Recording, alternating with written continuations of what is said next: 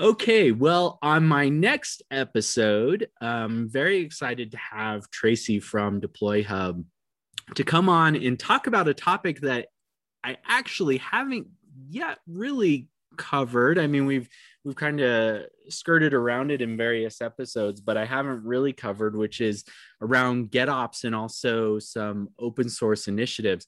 But before I have her introduce herself, we'll just want to remind you that this podcast is both on wherever you listen to your podcast, but also YouTube. So if you are interested, I know I have this thing where I'll listen to radio stations and get attached to the personality on the other side of it. And then I see what they look like, and I'm always surprised. So if you're curious what I look like and you want to have that uncomfortable surprise, go to YouTube, and you can also get access to other resources there. Why don't we begin? So Tracy, please introduce yourself. Absolutely. Well, first, Chris, thank you for having me. I love doing these. I love doing Geek Out sessions. I think they're a blast. I am Tracy Reagan. I am the CEO of Deploy Hub. I am also the community director for an open source project called Ortelius, and I am on the board of the CD Foundation.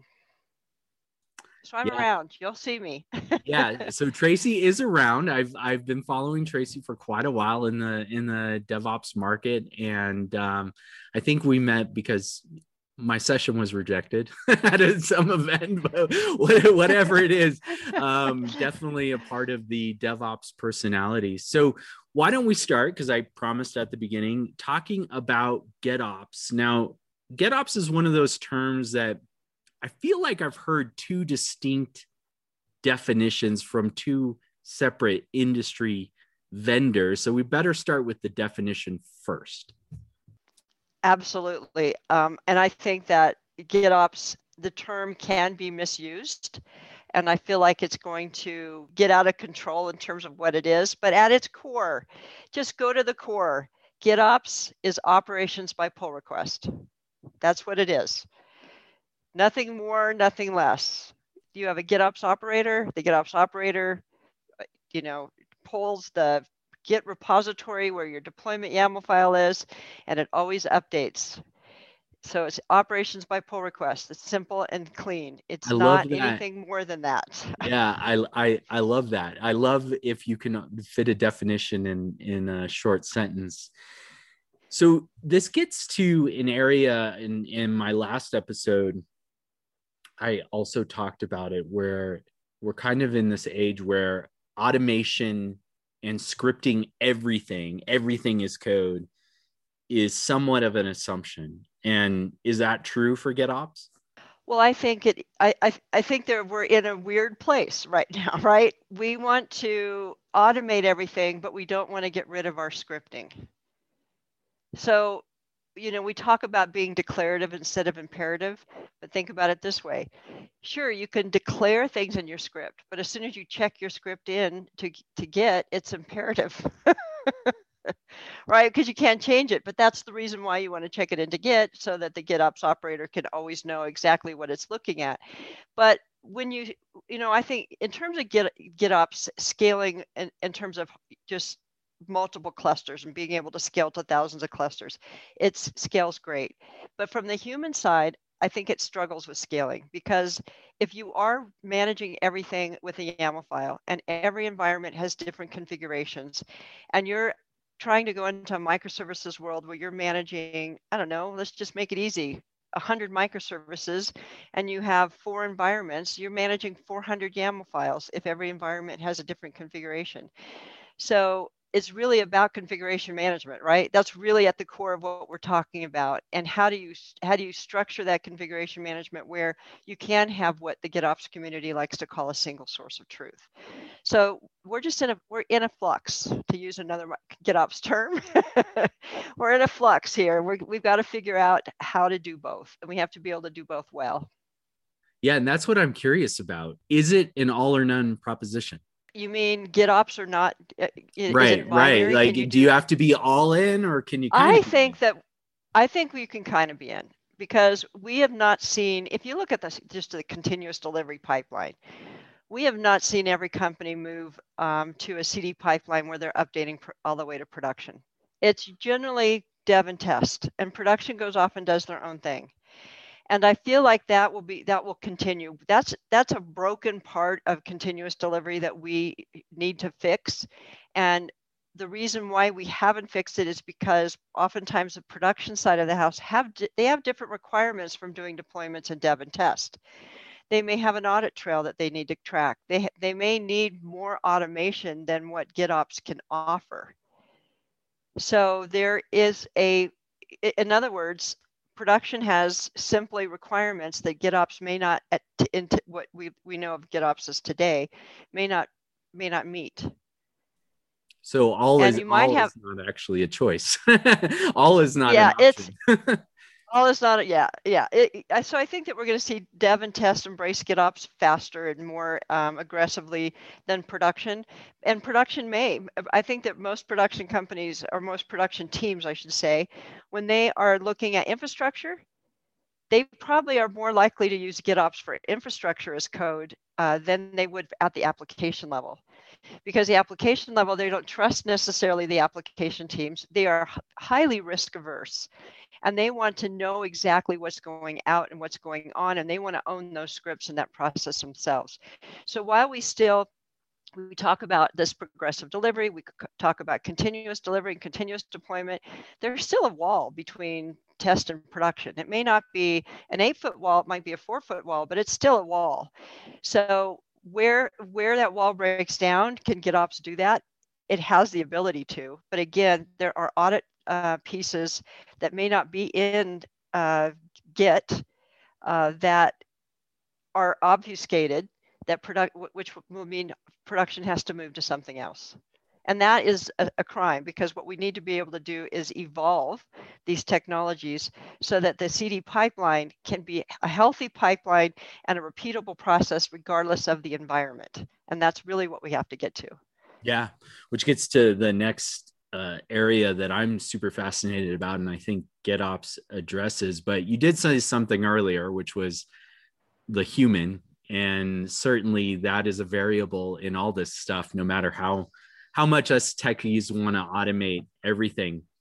So the area that I'm actually really fascinated with, that I think is largely unaddressed in both IT and DevOps, is this idea of operational drift. So things from a developer box, configuration settings, somehow eking their way into production, and then being the source of issues, or just the fact that you don't have parity. You don't have parity from dev to test to prod, and even your various environments in prod or regions. Do you feel like GitOps helps address that challenge? No, that's still a human thing, right? It worked on my machine. Now it worked in my cluster.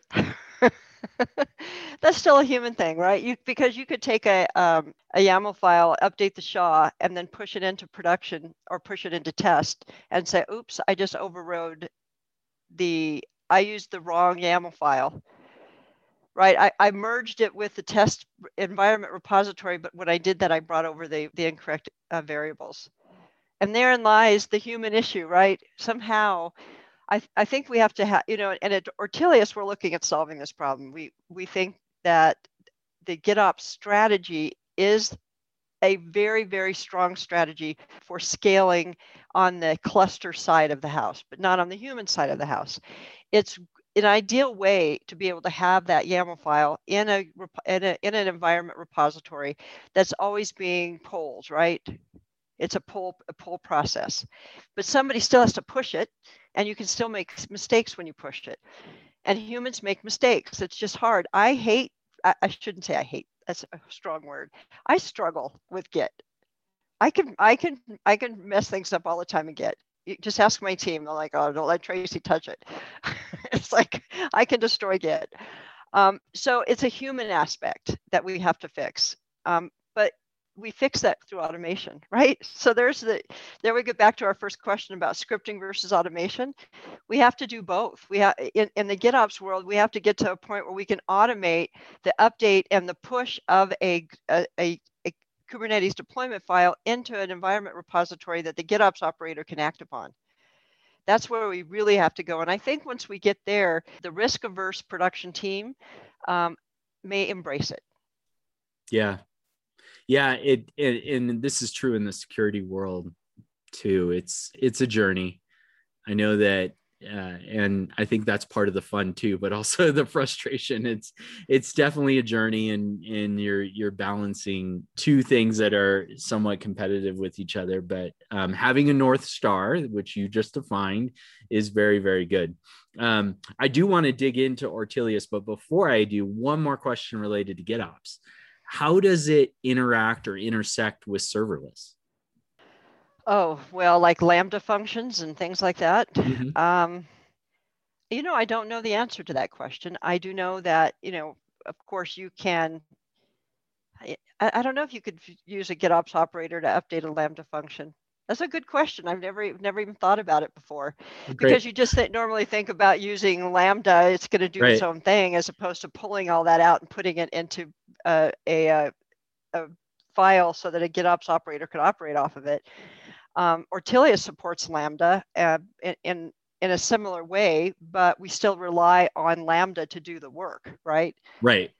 Right. So I don't know how that would look. I have never played with it. I've never spoken to anybody. And so you stumped me on that. See, I try to create problems that don't yet exist. That's my It's a goal. good question. I've always wondered about Lambda and how you've got all this stuff that you're kind of entering manually into this environment, right? So how do you track all of that? And which you can export it and you can check it in, but I don't know if a GitOps operator would work off of it. Right. Great. Well, actually, it makes me wonder another thing. Would it intersect with something like Terraform? Terraform, if you think about it, is the first. Terraform and Rancher, these are infrastructure as code, is really what started the conversation around GitOps.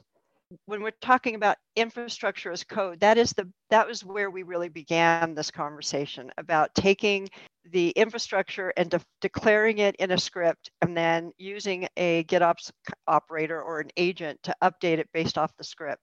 So that was the beginning of the story, actually, in my opinion. It started with infrastructure and it has grown into application. And I think that in terms of, I say think because I don't know, I'm not a operations person. But when you're talking about infrastructure changes, you're not changing infrastructure at the same rate as applications. So when you talk about infrastructure as code and having it defined in a file, you're not going to be changing that all day long, like you might microservices being moved into a cluster. So at the beginning, using infrastructure as code and having an operator or an agent that might live outside I think Terraform, when you first define it, I don't know if they have an agent that lives outside that uses the infrastructure code then to build your cluster, but that is where we began this conversation. Yeah, and it makes me think about there is also this relationship, and this is true just as DevOps has evolved in CI/CD, that there is this relationship between frequency of change and kind of how the tooling operates. I know a lot of my sessions, I talk about the Billy Bob server, which was named the Billy Bob server because that's a server that every 3 weeks always had some sort of issue, and you restarted it and you deployed your monolithic app, but it was this very static thing that you not only did you not touch it or update it, you really didn't want to. Like, it was like, just don't touch it. Yes, And I know those days. The world of software where it's like, we want to move fast, we want to make changes quickly and see the outcome of those changes, and so the tooling has come along with that. So that's great. Yeah, that's the pets and cattle discussion, right? Billy Bob was a pet, and when Kubernetes came along, Billy Bob just became cattle. And destroying something and bringing it down and bringing it back up from scratch shouldn't be that scary. Right. And that is in essence, that is the shift we're going through. I used to tell people, if you want to freak out a developer, delete the binaries that they just created in their build. Because they probably won't know how to recreate them. And they're like, I worked all night to do those, right? And as we grew around CI, we got better at that. It was less likely to freak out a developer if you deleted all their binaries, because Right. we started adding repeatability and we started adding more higher frequency. And we had pets and cattle and builds. They literally treated those build binaries like pets. Heaven forbid you break them down. And now that basic concept, different but basic, still the same concept, has turned into everything. The data center. I think the only thing that we are persistent around is data, right? The database. And even that's getting broken down into Yeah. a poly database instead of a mono. Yeah. Yeah. It's really interesting, the capabilities that are coming out there, but also the explosion of databases as a service. And what does Mongo call their, I forget what they call it, but it's interesting how they're trying to take that big, heavy monolithic thing, but make it integrate with the nimble GitOps and CI/CD stuff. So let's talk about Ortelius. I'm actually, I didn't, I've heard of the project, but I didn't dive into it much until just before the call. And there's some capabilities in here that I'm really fascinated with. But why don't you first just give us a description of what the project is? Sure. So let me tell you who Abraham Ortelius was. Abraham Ortelius lived in the mid 1500s, and he was a really cool figure because he was pretty much one of the first, I would call him one of the first open source kind of evangelists. And what he did was he went around to all of the neighboring countries that were creating maps of the world and said, let's bring them all together and create a theater of the world. Let's create the first world atlas based on all of the input that everybody has from what we think it looks like. That's who Abraham Ortelius is, and he's known now for the person who created the first world atlas, even though all he did was compiled it together in a single map based on the input from all of these cartographers, and he had them all sign the maps in different places. So if you look at the original, you'll see the contribution that created. We use the name Ortelius as the project name because what Ortelius is doing is mapping a cluster. And it's mapping all clusters. So Ortelius is called at the point in time, if you think about it in a CD pipeline, when a new container has been registered. If a new container has been registered, in our world, that's a release candidate. We immediately grab the information about that container. We grab the SHA, the digest, and we start tracking its versions. We also track what we call a logical application. So when an application team goes to define their application package, they use Ortelius to declare what microservices they're using. And anytime that microservice is updated, we track that and we create a new version of the application. Now let's think about what we used to do in monolithic and how it relates. In monolithic, what we did is a CI step.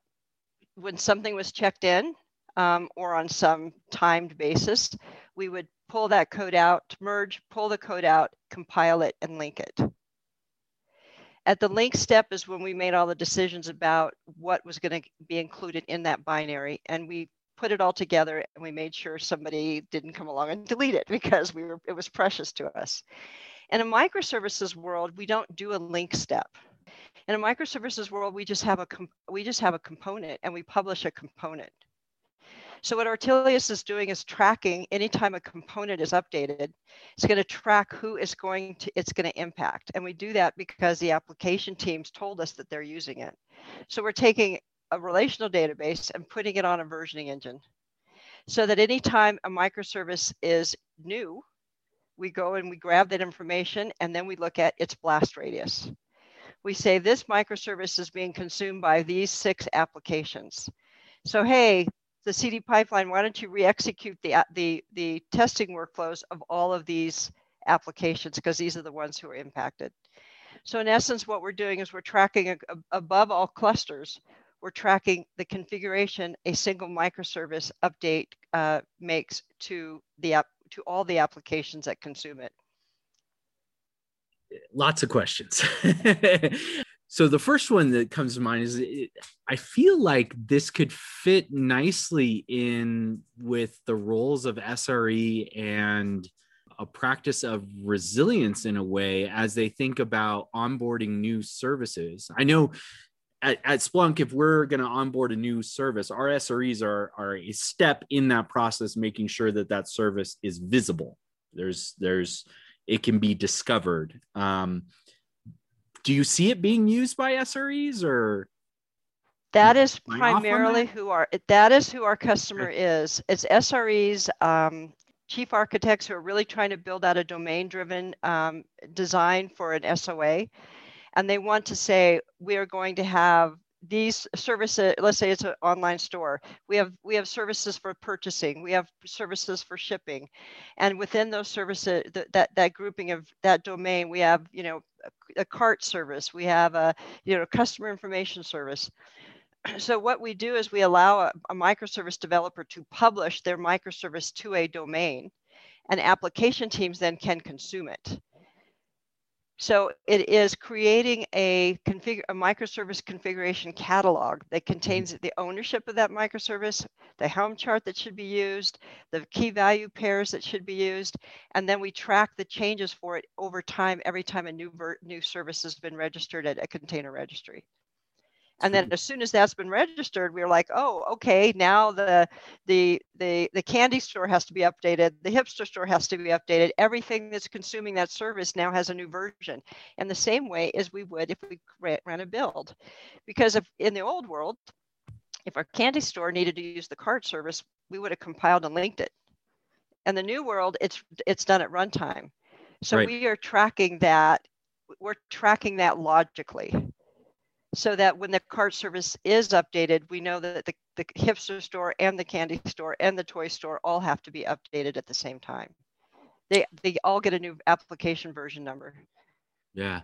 So I don't know if this term is widely used anymore. You would know better than me. I know about 2 years ago, we would talk about contracts and contract testing. So relationship between services. I feel like this also kind of automates the insights and the action around the idea of that services have a contract with the rest of the service ecosystem.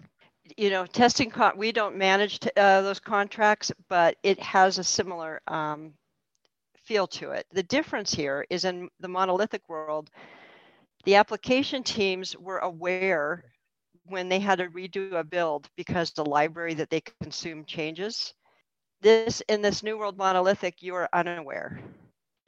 So in our world, we would be able to say this microservice has been updated. You have a contract with these 3 application teams. You need to notify them, and we're allowing them to track that. Then that's on the SRE side. Then there's another aspect on the production side, and there are other tools coming on the market that are catalog tools that are specific to production and managing like service level agreements, and those are all about who owns a microservice. So let's say our hipster store broke, or we get a phone call, we're on the support team, and the person says, I can't save my data. First thing you're going to ask is what version of the application are you running? In a microservices world, unless you're tracking that, you have really no clue because it really isn't a logical application or physical application. So what we're doing is we're allowing the support person to say, oh, there still is a logical application. I'm going to go look in Ortelius, and I'm going to see what may have changed since the last time it was released. Oh, I can see that the cart services was updated, and that's probably what's causing the problem. Now all I have to do is say, hey, let me look at the cart service, and I can see who owns it, and I know who to notify. And that sounds insane that we have that kind of a problem, but in the old world, the application team, we just said, we opened a ticket and we passed it to the application team. In the new world, the application is an application with a small a, not a big A, and it's a microservice. So how do we know that microservice is what we need to, that microservice developer is the reason why that the application stopped working? So we're not the only catalog out there, but we are the only catalog that is tracking them across all services, and we're not running in a cluster. We're being called as a point of connection right when it's been a new container's been registered, and then we go out and do all that automated configuration management so you can see what the blast radius is going to be if you indeed deploy it. Does the container register? And then once it's deployed. Sorry. No, we're not a container registry ourselves, so we integrate with like Docker. That's what I was going to ask. whatever. Yeah. We don't need to be that. We just need to have a pointer. Do you And we feel need to like be triggered. do you feel like people used service meshes in a similar way? So service mesh is a really interesting this whole cloud native world, and I think we're gonna see more and more service mesh implementation. It's new, so are microservices. We would have the ability to, for example, so we could interface with service mesh in the future to say, this is going to be like really out there, but I'm just going to tell you anyway. We're going to get rid of dev, test, and prod environments. Let's just assume that. We could tell service mesh that the developer wants to deploy a new version of a microservice into the cluster, right? And we could use service mesh to say, request route this based on a developer group. And service mesh is going to manage those transactions for us. So service mesh is something that's running in the cluster that we would want to start talking to. So we could pass it that. Now, I have said this before to people that maybe someday we won't have to have all these dev, test, and prod environments, and that 4-foot wall we talked about will completely be demolished. And they oftentimes go, that's never going to happen. I was at a meetup about a year ago before COVID, and they were presenting Spinnaker. And the person said, he showed how they implemented Spinnaker, and they said, now, we did something that probably is controversial and most people won't want to do, and we're thinking about going all the way to production with it. We are now managing dev and test in the same cluster. And we use service mesh and Spinnaker to control who can see a particular microservice and who's executing a particular version of a microservice. That is where that's going to get really cool. Because it's not a matter of redeploying, it's a matter of rerouting. Right. They're immutable anyway, right? You can have as many services as you want in this massive cluster, and they're immutable, so they're not going to go away. It's just a matter of how do you know what we should be executing for dev, what should be executing for test, and heaven forbid, get it wrong for prod. But that's where service mesh is going to really grow. I think that's what we're going to see. It's doing request routing, and we need to leverage it in every way we can possibly do so. Yeah. And I wonder if feature flagging is going to do something similar at the code level, give more freedom to putting code out there without the fear of, or less fear of it breaking things. We're all pivoting on this. I think, so if you think about it, what a microservice is, it is a feature. But when it comes to front-end design, I think that feature flags will still be part of the front-end container. That will still use the tools like a LaunchDarkly. But when it comes to the microservices that are supporting that front end, your microservice itself is a feature. So which microservice do you want that version of the application to run against?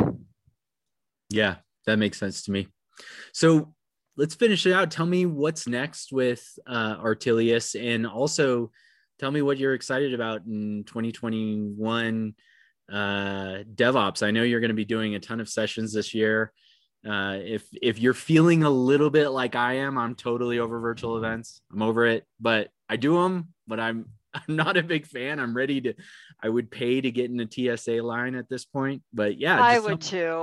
I am so looking forward to seeing people in person. It's been a pretty lonely year, but in terms of DevOps, there are a couple of things that I'm pretty excited about. I am very excited about events, an event-driven CD pipeline. I really like Keptn. I think it's a really interesting way to solve the bigger problem around interoperability in the CD pipeline.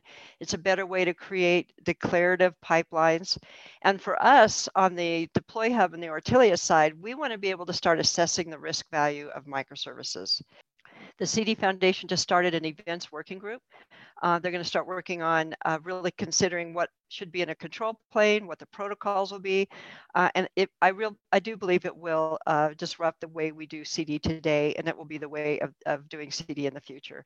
I'm excited about GitOps. Artilius will be doing some integration for GitOps to try to solve that human side of the problem. Remember, we're a catalog of all the metadata for a deployment, so we can generate a YAML file.